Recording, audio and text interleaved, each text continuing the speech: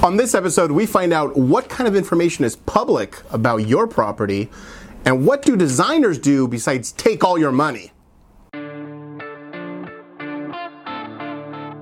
You ask real estate questions, and I answer them. This is the Ask Daniel Los Angeles Show.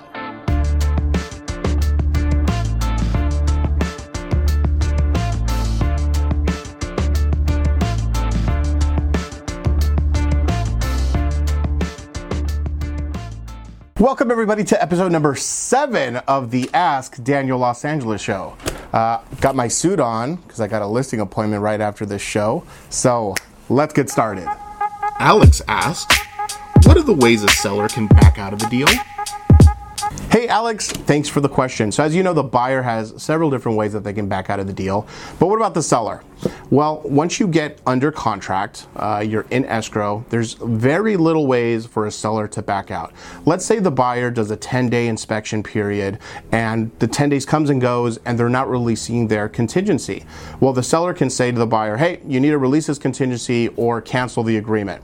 Let's say there's still no response from the buyer's missing in action, then the seller at that point can cancel the agreement. And this goes for all the different contingencies that the buyer has. If the buyer doesn't comply with the terms of the agreement, then the seller can back out. But if the seller just wakes up one day and says, hey, I don't want to sell my property anymore, I want to live here forever, that doesn't work. And I've seen it happen before.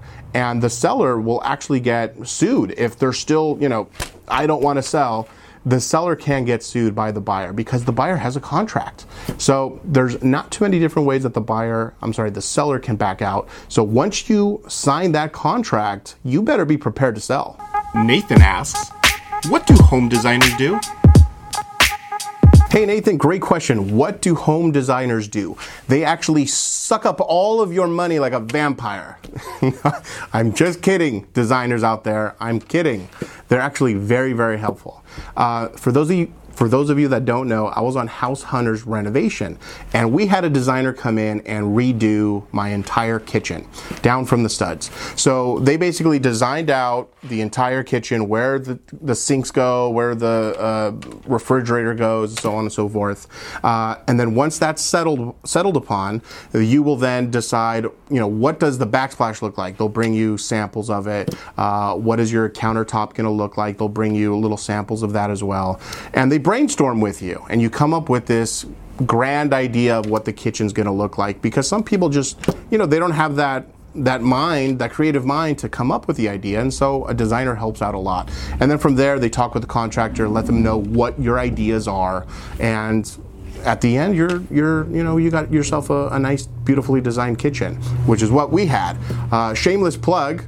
The whole episode is on Instagram if you want to check it out. Daniel Los Angeles.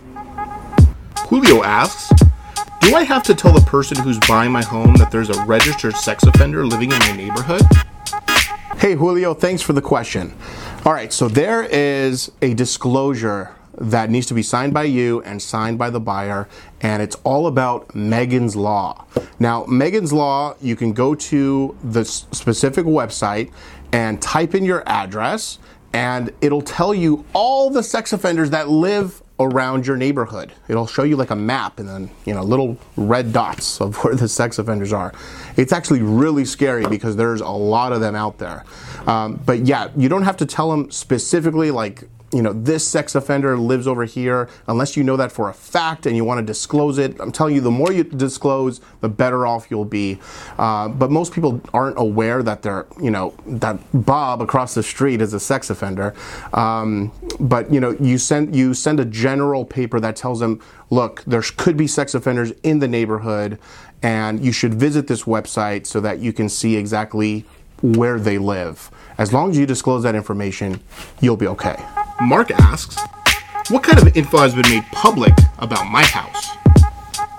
Hey Mark, there's actually quite a bit of information that is public about your house. So I can look up the public tax records and it'll tell me under what name you purchase your property under. So it could be your first and last name, or maybe you bought it under a trust. I can look up that information. I can look up if you've had any past loans on the property.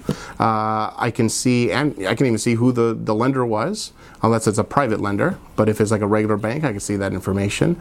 The square footage of your house, how big is it? The square footage of your lot.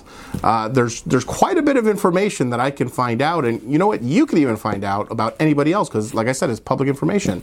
You can go down to the city and find out.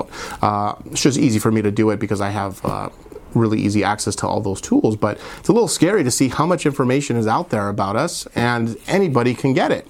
That's it, everybody. Episode number 7 is over and done with. I want to thank you for submitting your questions, and I want you to submit more questions, okay? Daniel at contemporealtors.com. That's my email. Instagram at Daniel Los Angeles is where you can find me. So either email me, DM me on the Instagram. I don't care what you do. Just send me your questions, and I will answer them on this show. You keep asking those real estate questions, and I'll keep answering them.